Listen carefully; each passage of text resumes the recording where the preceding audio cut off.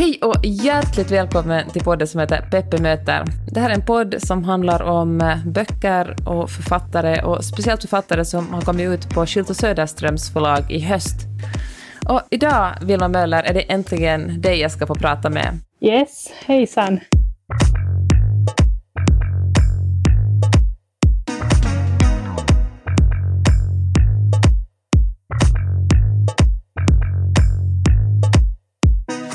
Vad roligt att höra din röst igen. Vi har ju pratats lite vid tidigare tillfällen och jag vet att vi båda har ett stort intresse för hästar. Därför tycker jag att det är extra roligt att prata med dig. Ja, jättekul också att bli intervjuad av någon som faktiskt kan hästar. Du har skrivit en bok som heter Allt att vinna och det är din debutroman. Och jag måste säga, handen på hjärtat, att jag är så otroligt imponerad. Den här boken är så bra att jag vill gå ner i bryggan för att hylla den så mycket.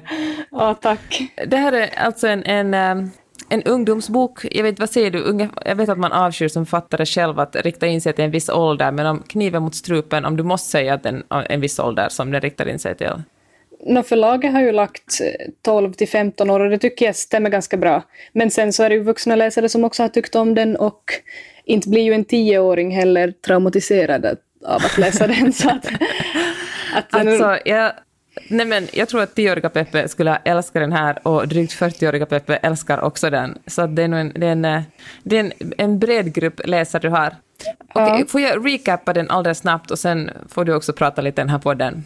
Mm. Det handlar om någonting så ovanligt som galopptävlingar. Och huvudpersonen Nora. Säger du Nora eller Nora? I mitt huvud heter hon Nora. Nora. Jag blev typ kränkt då en på radio sa Nora. Ja, men jag förstår det. Skönt. För mitt huvud heter hon också Nora. Ja, bra. Hon har sommarlov och hon ska få tillbringa den på några veckor med galopptävlingar. Och det är galopptävlingar för arabhästar, inte engelska fullblod som är liksom de klassiska galopphästarna. Engelska fullblod är svarta hingsten, tänker jag, och arabiska fullblod är så här lite liksom mindre fullblod. Och hon har sin älskade häst Casimira med sig. Men redan på första kvällen på det här stallet så då började det hända otäcka saker. Och hon får ett hot och så parallellt med att man får vara med om galopptävlingar och en massa hästar så är det ett mysterium och det är lite våld men ingenting för läskigt för en 10-åring tycker jag om vi nu drar in dem i den här historien. Och men det är en väldigt medryckande historia och jag som en hästmänniska och alltid tyckt att det är otroligt fascinerande med galopphästar har lärt mig jättemycket om hur det går till och jag visste faktiskt inte att det är en svensk galopptävling för arabhästar. Jag vet att de håller på med så här endurance vet du, någonstans i.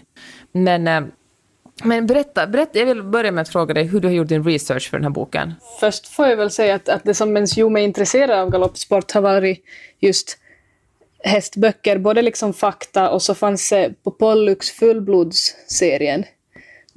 Alltså det är säkert typ 70 böcker eller mer av det här samma författaren, jättelång serie.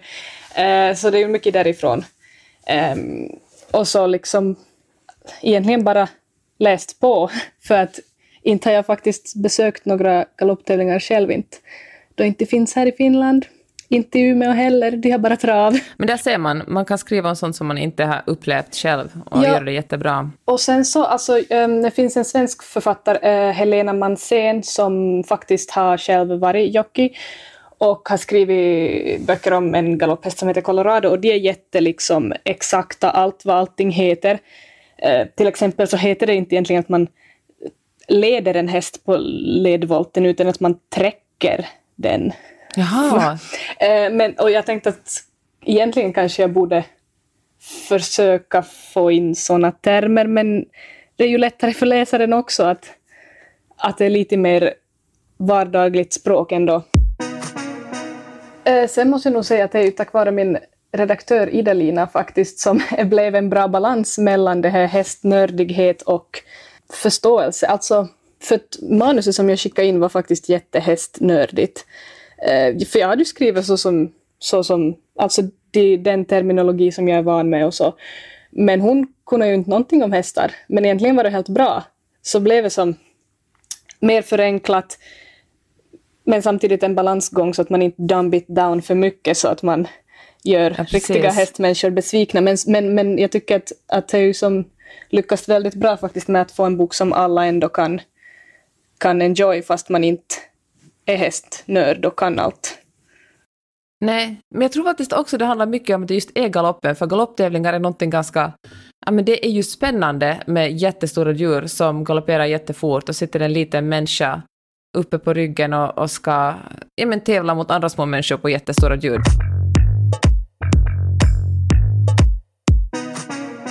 Hur gör du när du skriver en bok? Har du en sådär att du varje morgon stiger upp en viss tid och sen skriver du ett visst antal timmar eller ett visst antal ord? Yeah, I wish.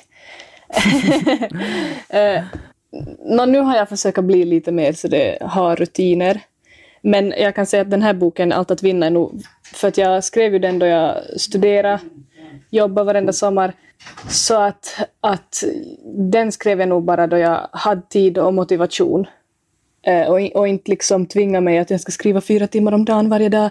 Men nu försöker jag nog ordna lite mer rutiner. Men nu är jag lite sån att jag får sån där kick på kvällen och skriver till halva natten fast jag försöker hela förmiddagen. Är det sant? Du är en kvälls- och nattskrivare? Ja, jag skulle vilja vara en morgonpigg människa och allt det där, men sitter på kvällen och skriver och så tror man att det är jättebra. Och man bara wow, jag har sånt flow, bla bla bla. Och sen på morgonen då man läser så har man som helt bytt namn på personen. Helt kaos. Jag är en morgonskrivare och det har faktiskt också hänt mig. Så det är inget, jag tror inte att det är så ovanligt. Men jag tycker det är spännande för jag är verkligen själv så att jag blir bara, för varje timme som går efter att jag vaknar blir jag lite dummare och mindre kreativ. Så för mig är det verkligen viktigt att stiga upp dit och skriva på morgonen. På kvällen får jag liksom knappt ut någonting alls ur mig. Hur mycket vill du ha färdigt innan du visar det för en testläsare eller för din redaktör?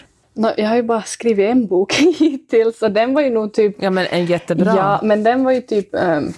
alltså nu var det ju ganska färdig liksom från början till slut.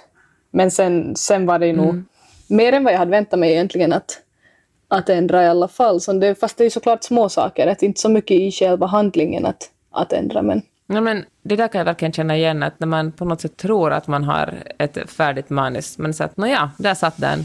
Och man fattar att det kommer att behövas lite redigering, men då upplever jag det ofta att då har man liksom halva boken kvar. Så det var för mig att kanske man inte skriver om, men det finns ändå jättemycket att gå och pilla på. Jo, men som sagt, det här var ju första gången jag inte ens visst hur liksom hela processen går till. Jag har typ fått den bilden då vi hade författarbesök på i skolan och så högstadiet, att man blir liksom... vad heter det, refuserad 1000 gånger och sen så får man äntligen kontrakt och så lever man lycklig alla sina dagar.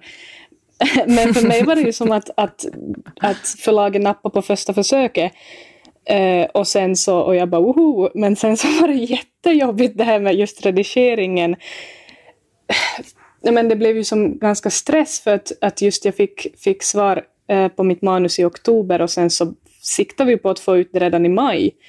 Och så skulle jag skriva min kandi samtidigt. Så att, och jag visste ju inte hur mycket jobb det egentligen var. Så att det var nog en stress faktiskt. Jag tycker det är jättefint att du i den här boken tar upp vissa saker som liksom har med tonårslivet att göra, men som det blir aldrig så att du skriver aldrig läsaren på näsan. Men du skriver till exempel om hur det är att om man vill rida liksom galopphästar eller tävla måste man vara ganska liten och kort, och den här ångesten en av de här ryttarna har för att hon blir bara längre och längre, det betyder att hon knappt kan äta någonting eftersom man vägs in alltid när man ska rida hästarna. Och det är som en liten, eller jag upplevde det som att det nuddar lite vid liksom ätstörningar, och då började jag tänka på, tror du att den här sporten har att det finns någon slags ätstörningsproblem i också den här sporten? Jo. Det finns väl i de flesta som har just viktgränser och så. Överlag så alltså sporten har ganska mycket problem som jag eventuellt skulle börja ta upp mer i eventuella fortsättningar, men just att det finns ju faktiskt röster som höjer sig, säkert har du hört i USA, men just att det är många som vill förbjuda horse racing för att det är som abusive och också. I Europa är det lite mer striktare regler med medicinering och så. Att i USA får du typ tävla med hästar som går på smärtstillande och så. Men sen också, typ största problemet är ju att de tävlar ju unghästar. Alltså en 2-åring som inte liksom färdigväxt och inte någonting liksom full fart så benen går av på det. Hemskt. Men just i min bok så, okej, här sägs ju inte hur gamla hästarna är. Men jag har nog som tänkt att de är äldre. Eller typ inte de 3-åringar i alla fall. Men det tycker jag att man läser mellan raderna. Men det är intressant för det där med att tävla med 2-3-åringar. Det kommer jag ihåg att jag redan som barn reagerade på när jag läste liksom galopphästar som utspelar sig inom, alltså böcker som utspelar sig inom galoppvärlden. Hur otroligt, det är som att ha barn att tävla. Det är ju verkligen, som du säger, är ju hästen absolut inte färdigutvecklade, och när man snackar ridhästar börjar man ju rida in hästar liksom ungefär vid 3-årsåldern. Vissa hästar börjar man rida först som islandshästar vid 5-årsåldern. Det är ju liksom... Men här sitter vuxna människor, visserligen små vuxna människor, men i alla fall på liksom de här hästarna som inte är färdigt utvecklade. Nej, men det är otroligt tragiskt. Och det handlar väl också om det att det är så otroligt mycket pengar i den här sporten. Och då blir människors girighet går liksom förbi det som är för djurens välmående. Jo.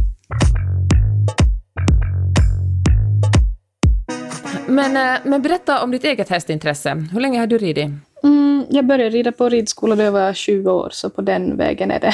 Är det då dressyr eller hoppning, eller är det någonting du specialiserar dig på? Nej, jag har nog tävlat både dressyr och hoppning. Så det är basics. Vad roligt. Och det håller du på med fortfarande? Det är ingenting som har fallit bort? Nej, just jag berättade ju senast vi inte träffades, men pratade just att vi började också i somras med westernridning, så det är en tredje disciplin. Alltså jag tycker det är så coolt med westernridning, men det är också så svårt, för det är ju helt annorlunda än dressyrridning. Det är nästan tvärt emot i allt man gör på en dressyrhäst. Ja, alltså jag tänkte ju som att det skulle typ vara nästan lättare att lära sig om man skulle få börja från noll och inte med liksom 15 år av engelsk ridning i ryggen. För att jag gör ju allting fel. Allting är ju tvärtom. Men också så roligt. Jag tänker också på när man testar olika liksom olika typer av ridning, tänker jag, för ofta tänker man det som man sysslar med är det naturliga. Så jag tänkte så engelsk ridning, dressyr som jag själv sysslar med, det är liksom det är väl ändå det mest naturliga. Men nu när jag ser på westernridning där man ändå rider mycket längre tyglar och tänker jag kanske det är egentligen det som man borde syssla med. Vilma, skriver du på en ny hästbok nu? Jo. Fast jag har nog som hållit på, alltså då folk frågar, har du börjat med din ny bok nu? Och jag bara, jo, men jag har hållit på parallellt ändå hela tiden med, har typ 3 projekt alltid. 3 stycken, alltså samtidigt, stora skrivprojekt? Jo, men sen måste jag börja bestämma att okej, vilken är det som jag ska få färdig nu? Och sen bestämmer jag att nu får inte jag jobba på de här andra förrän jag har fått färdig det här ena. För annars blir det ju att så fort man kör fast något lite på en så man bara för till nästa och så blir ingenting färdig. Nej, det kan jag verkligen förstå. Men jag lyssnar på många poddar och många författarintervjuer. Det var någon som hade samma strategi som du i skrivande och sa att det är ganska skönt att ibland kan man få sitt skrivbråk att lossa också. Alltså man är verkligen helt blockad och inte känner att man inte kommer framåt. Då kan man liksom lösgöra det genom att skriva på någonting annat och sen gå tillbaka. Men jag kan verkligen också förstå det som du säger, att man bara, det funkar inte här, då går vi någon annanstans. Och liksom låter sig själva komma undan. Så som författare upplever jag åtminstone jag är jättebra på att hitta på 1000 ursäkter till att inte skriva vidare i manuset. Vilma, innan vi slutar ska jag fråga dig 5 stycken snabba frågor. Tipsa mig om en bra bok. Senast jag läste var Gun Love av Jennifer Clement. Den tyckte jag om. Jag läste färdig den igår, så den kan jag tipsa om.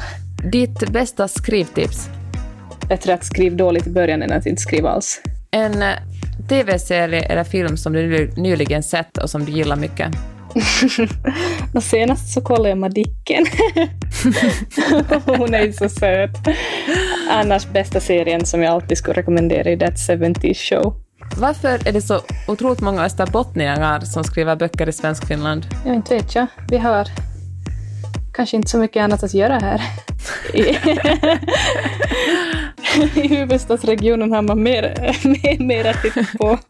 En bra insikt i livet eller ett bra motto? Hakuna Matata. Nej, jag vet inte. Tusen tack Vilma Möller, det var så roligt att få tala med dig. Tack, tack.